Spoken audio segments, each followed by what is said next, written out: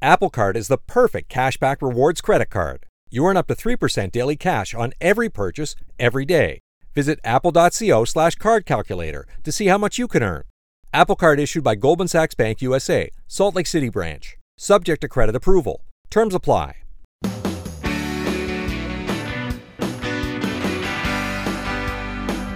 It's my pleasure to welcome you to the Clark Howard Show, where it's all about you and that wallet of yours. I want you to learn ideas from me so you can keep more of what you make. Now, on Clark.com, our main website, we have a section called Clark.com/ClarkStinks. It's where when you feel I have not done a good job at my job, you let me know. And coming up later, you get to hear our online edition of Clark Stinks.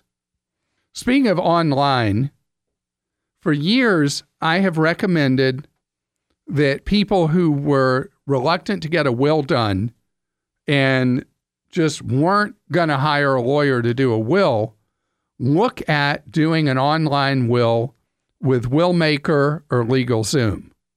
With both of these, you go through questionnaires, electronic questionnaires, where you fill out the documents, and then you print them out and you take them to have them witnessed, and whatever requirements there are that are state-specific. Some states it's supposed to be notarized, others not, whatever.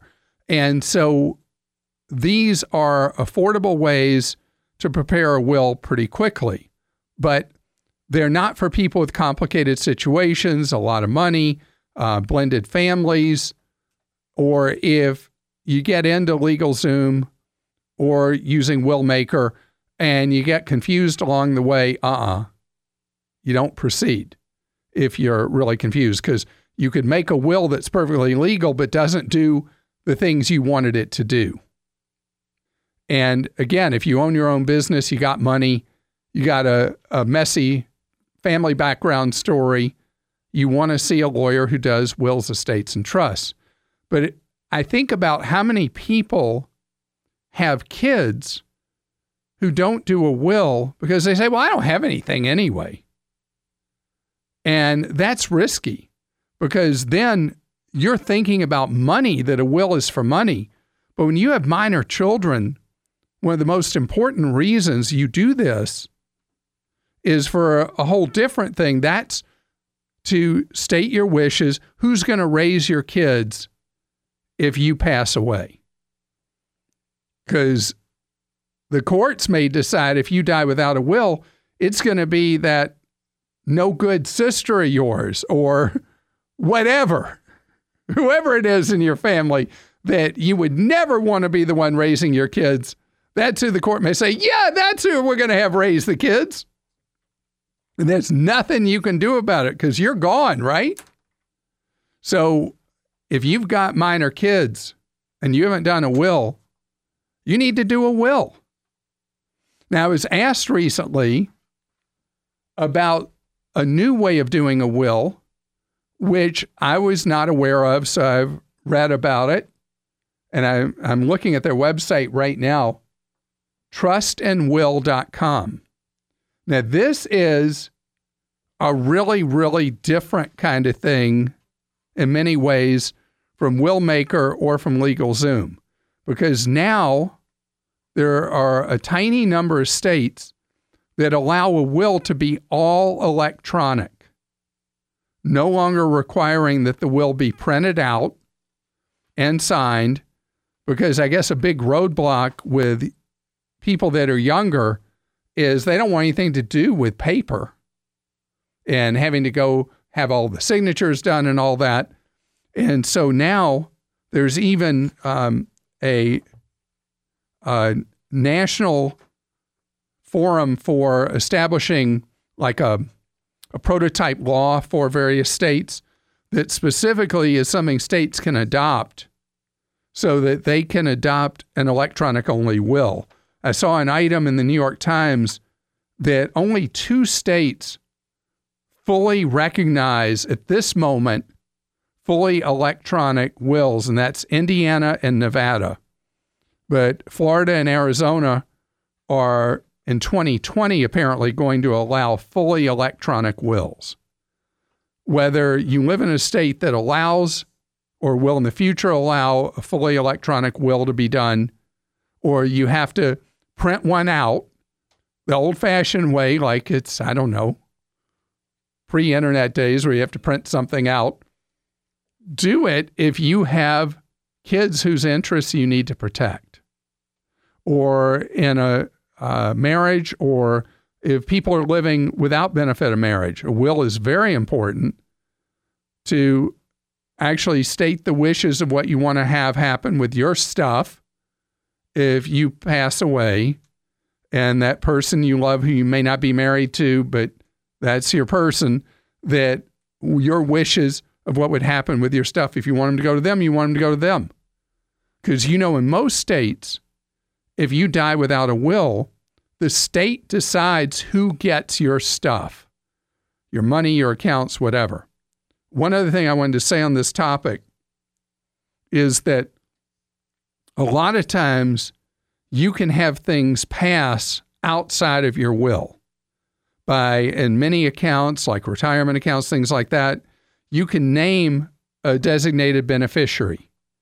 And even if you name somebody else in your will, the will is actually not the important document then. It goes with who you've signed up with the provider for your 401k or whatever, who you've designated as the beneficiary. That's who gets the money. That's who gets the stuff.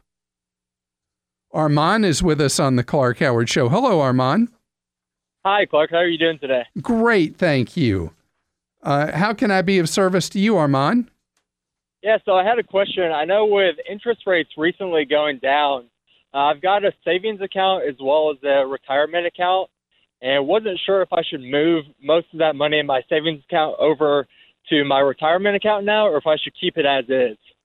So that's a great question, and it's one that's on a lot of people's minds because, we had the big run-up in the stock market from 2009 to 2014, and then over the last 5 years, it's moved up more moderately, but we've had roughly 10 years of the stock market going on an up escalator, and now we're in a time where there's possibility of a recession.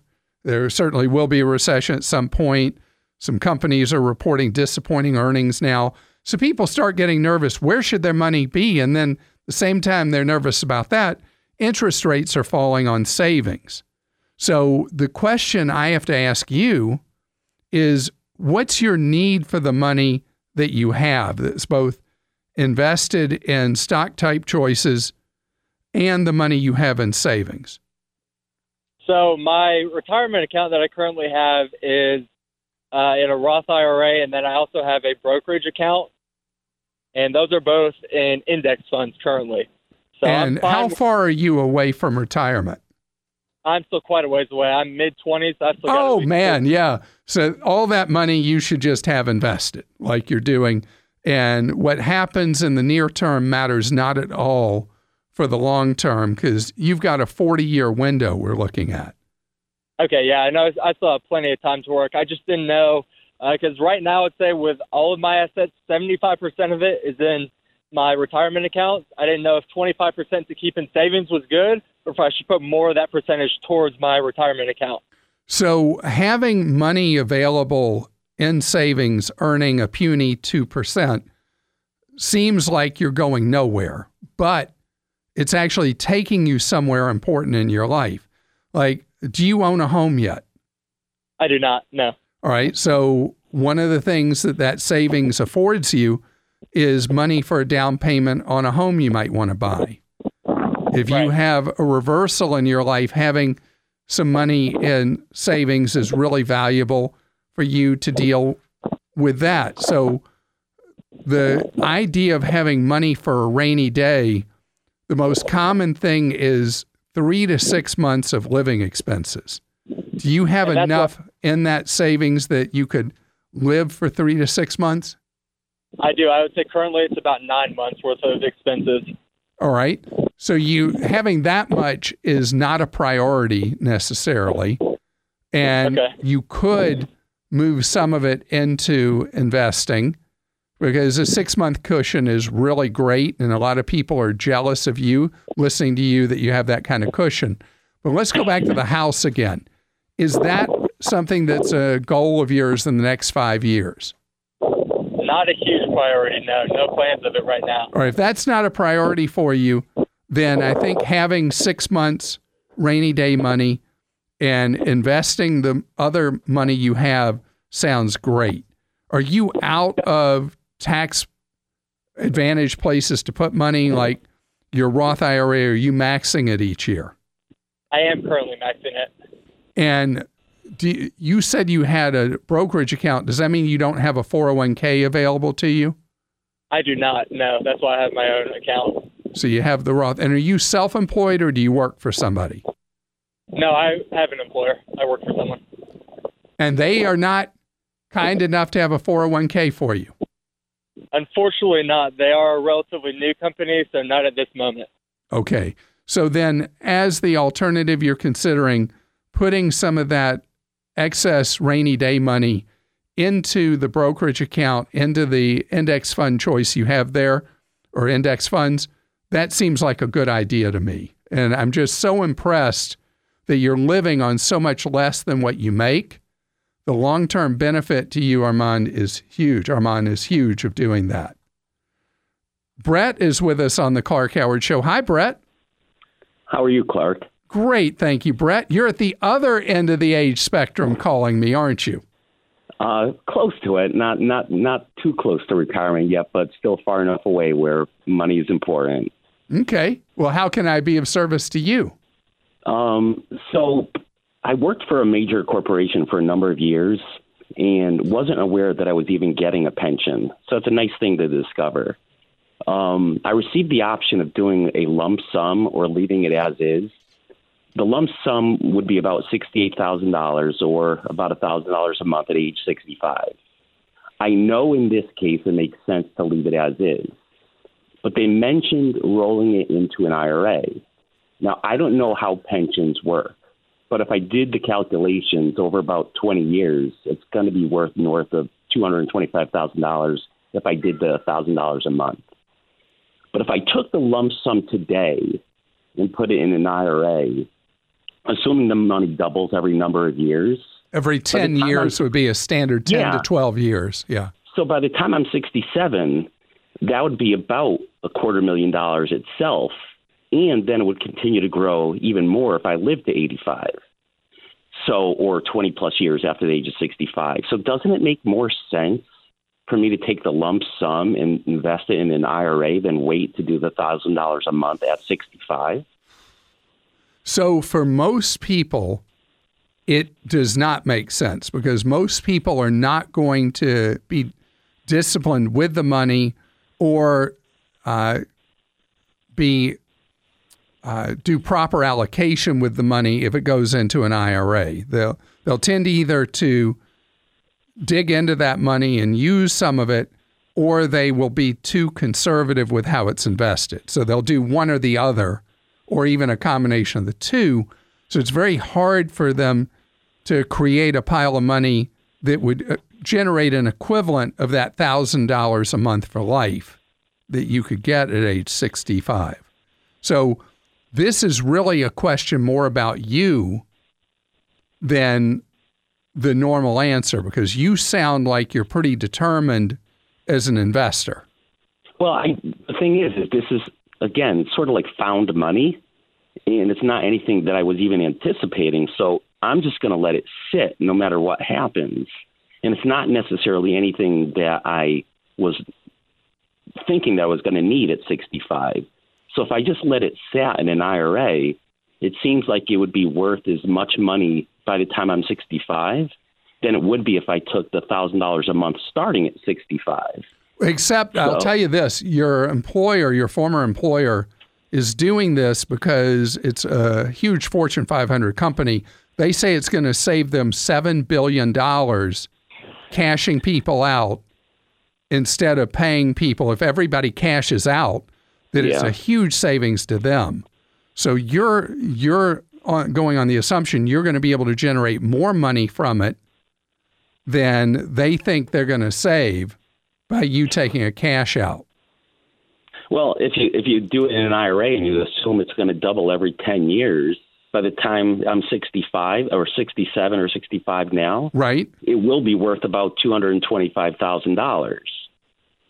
But again, if I start taking $1,000 a month at 65 and I live for 20 years, by the time I'm 85, that's only going to be $225,000. If you are confident in your ability to invest this found money that kind of rained out of the sky, then go ahead and take the lump sum.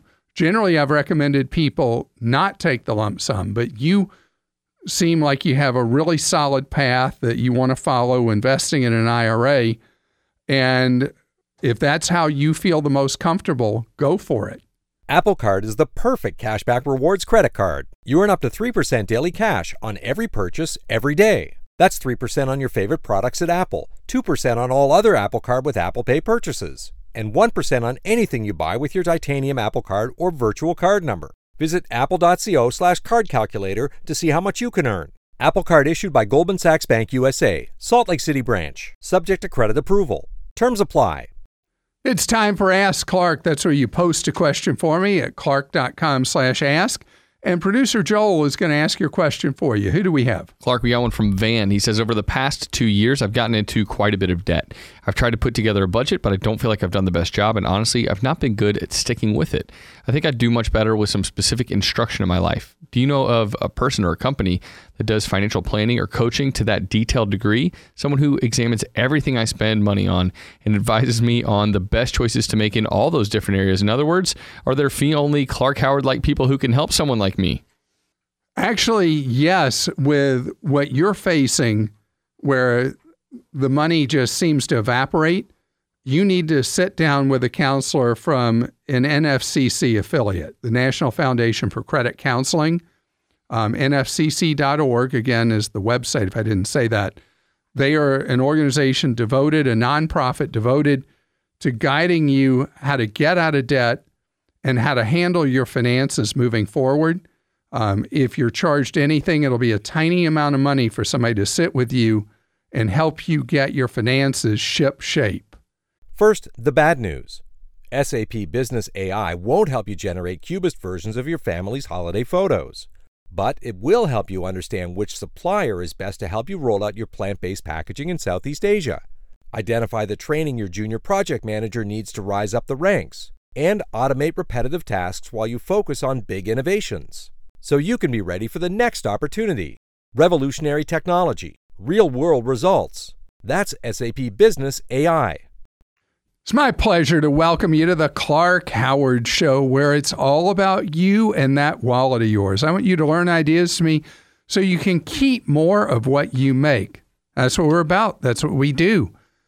Or that's what I promise. There are times you feel that promise goes unfulfilled.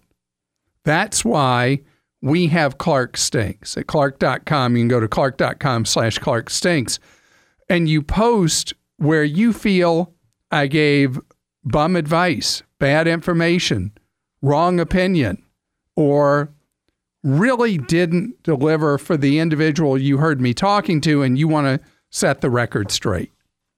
And other people can read what you post at clark.com/Clark Stinks. They can add comments to it. They can agree. They can disagree with you. And then weekly, our producer, Christa, goes through your posts on Clark Stinks and shares highlights with you right here on the air. I should have never encouraged you to speak. You must think I'm pretty stupid. You should be ashamed of yourself. Well, maybe I'm wrong. Maybe I'm wrong. Maybe you're right, pal.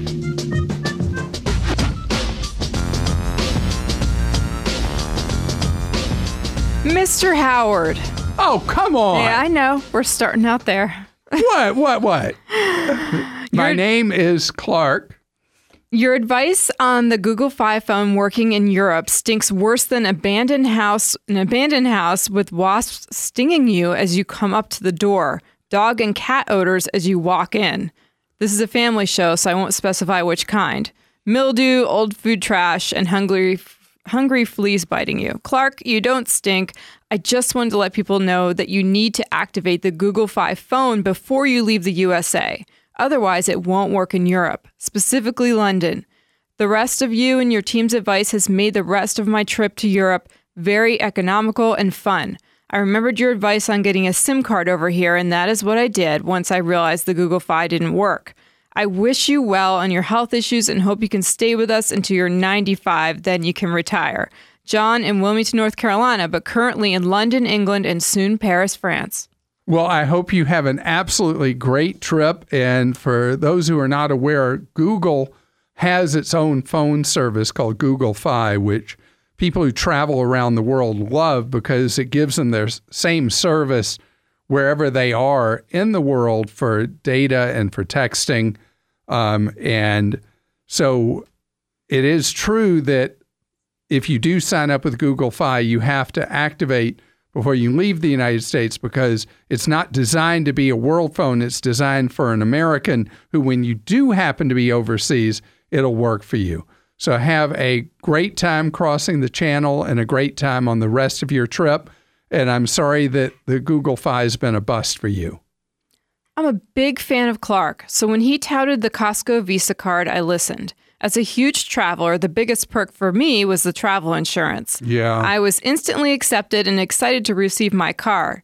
Ha! Joke was on me. When I got my card and supporting information, I was informed that as of September 2019, they have discontinued that benefit. The other benefits are good enough to keep me happy, but I was really disappointed with the policy change. Thanks for all your wisdom, Clark. I still love you, Bev. Bev? Hey, all of us that use the Costco Visa card as a way to get trip insurance are really upset with Citibank for making that change. Citibank took away from not just the Costco Visa card, but from most of their cards, they took away most of the benefits that came with them, other than in the case of the Costco card, you still get the rewards. But it was a really low blow. And what I've recommended as a replacement is the Chase Sapphire Preferred card. Unfortunately, it has an annual fee with it that I think is $95, but it comes with a couple of really useful benefits for a traveler. It comes with the trip coverage, and it comes with primary car rental coverage, so you don't have to worry about taking that junk that the car rental companies peddle at the counter. But Citibank, I mean, what are you thinking? You certainly don't stink. However, the article comparing Roku products ignores the most important feature based on our use and discussions with friends. The whole Roku experience is colored by the difference in volume levels of shows watched. Having the Roku that has the volume controls on the side makes a huge difference to the overall experience. Otherwise, you have to buy a Sidekick device or keep your TV remote handy. Cliff, you're right. And all right, so this is time for true confessions. This is confessions. What have you done, Clark? Okay, so in my what used to be called man caves, I realize that you're not allowed to say that anymore, are you? Can you still call somebody a man cave? Yeah, I think there's a show called Man Caves. Okay, so in my man cave, I am so football obsessed that I have 3 TVs. This is true. I've seen it. And so they're all 3 Roku TVs were streaming only. And I had a Roku that did not have that volume adjustment. And the commercials were the problem because one commercial would be very calm like this. And then the next commercial would be shouting at you and whatever. And so I'd be scrambling for the remote to the TV. So I did what you said in your post. I got one of the Rokus that has the volume control on the side. And now I can watch my 3 games simultaneously in peace. Is that skunky smell coming from the window or from the speakers? Every time Clark speaks about 403B plans, he makes them sound like the worst plans on the planet, but only gives a Roth IRA as an alternative solution. For those of us who already fully fund a Roth and put in enough to get the full 403B match, where else should we invest retirement funds? And how can we tell if the administrative fees on a 403B plan charges are too high? Please tell us a formula to calculate whether we're being ripped off or if we're in a plan that is worthwhile. Keep up the great work, Clark. Your services are truly valuable. Damien. Damien, thank you for that. And this is one of the really terrible things about 403B plans. They don't have mandated clear disclosure of the prices. So if you can't look at a statement from your plan administrator and see all in what your costs are, then I can pretty much assure you it's a really high cost plan. The only big 403B provider that does not rip people off as their regular course of business that I know of is TIAA. TIAA, used to be known as TIAA-CREF, that they don't get up every morning trying to figure out how to gouge police officers, firefighters, teachers, and other government workers and workers at nonprofits. The other way you would know that you're being taken advantage of almost 100% if you're in a 403B plan is if it's offered by a big insurance company. And they have a rep who comes around and glad hands you and talks about the plan.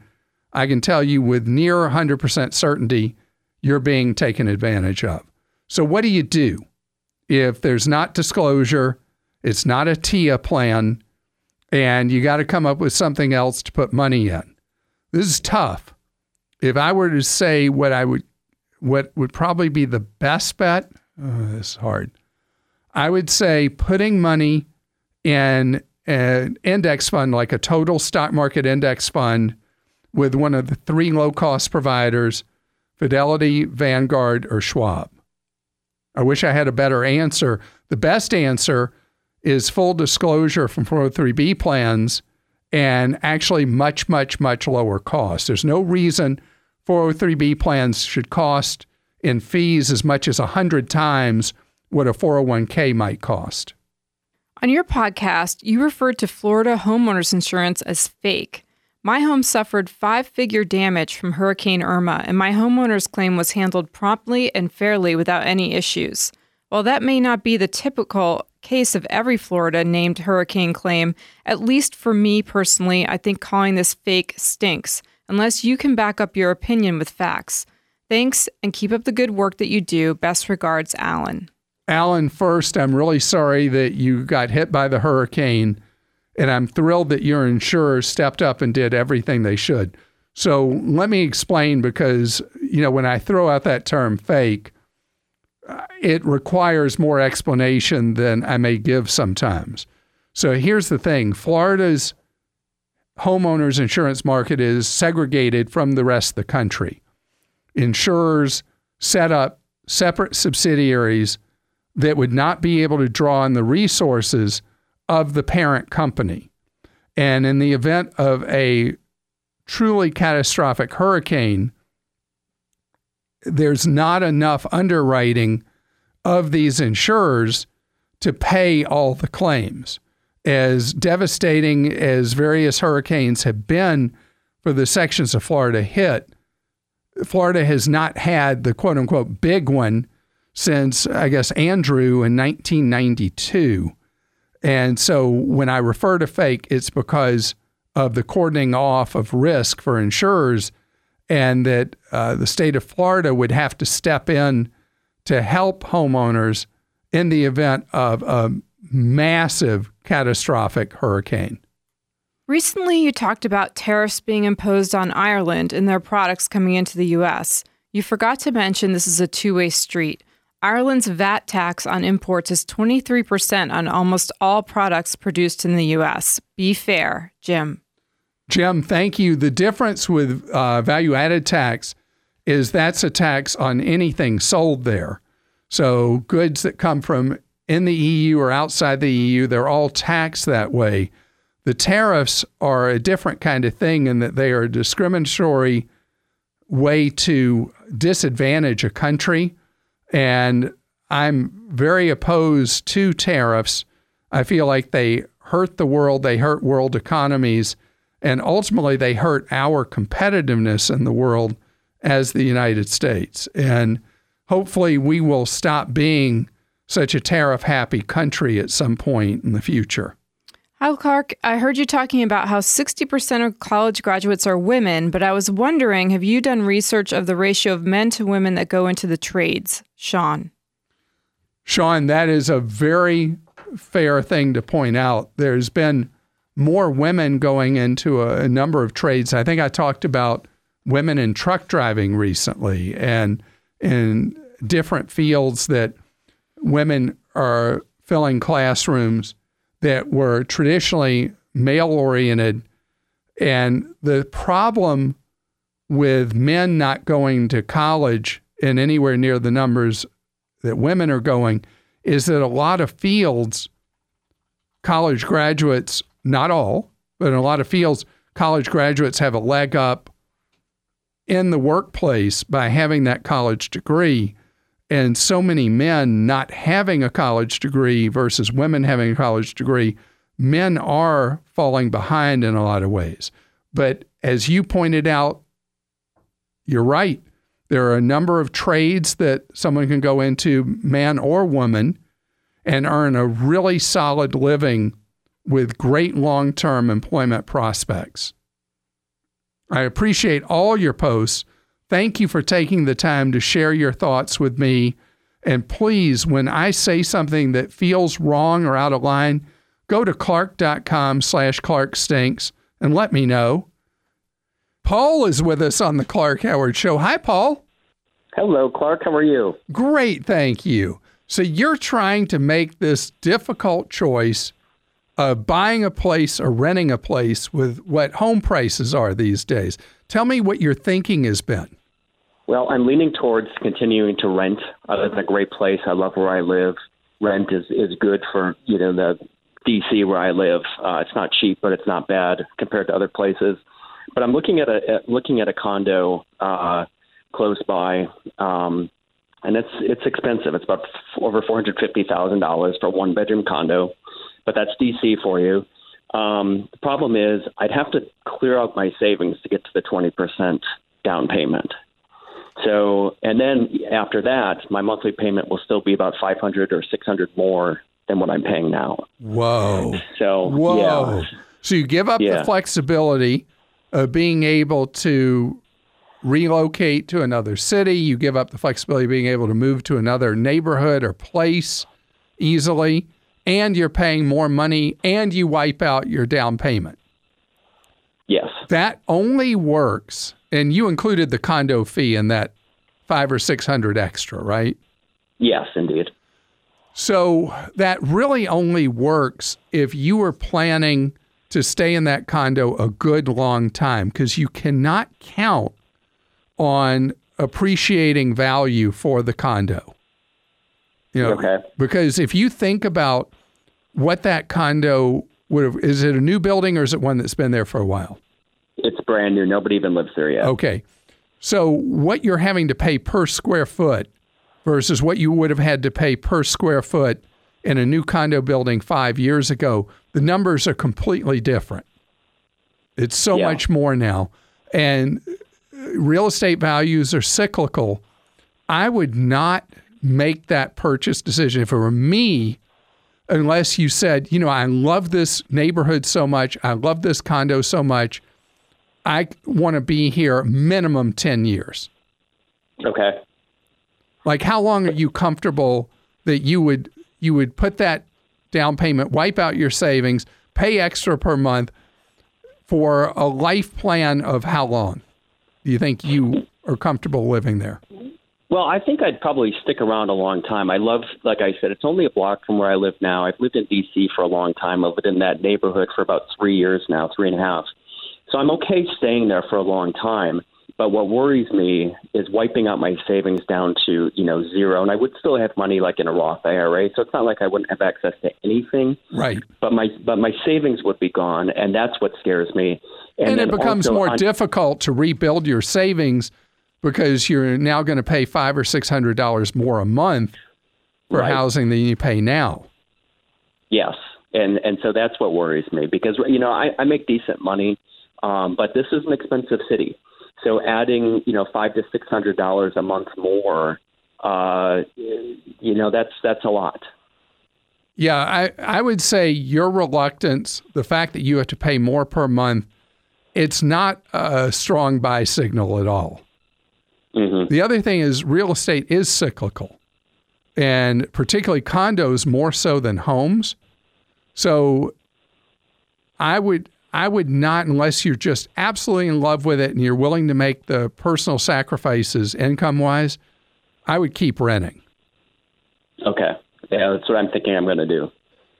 Right. So I think that there are times that we feel like buying a place just makes so much sense. I don't hear that in your voice, and I don't hear that in the numbers. You're listening to The Clark Howard Show. Thanks for joining us today. The Clark Howard Show is produced by Kim Drobes, Joel Larsgaard, Deborah Reese, and Jim Ayers. And remember, 24 hours a day, we're there to serve you at clark.com and clarkdeals.com.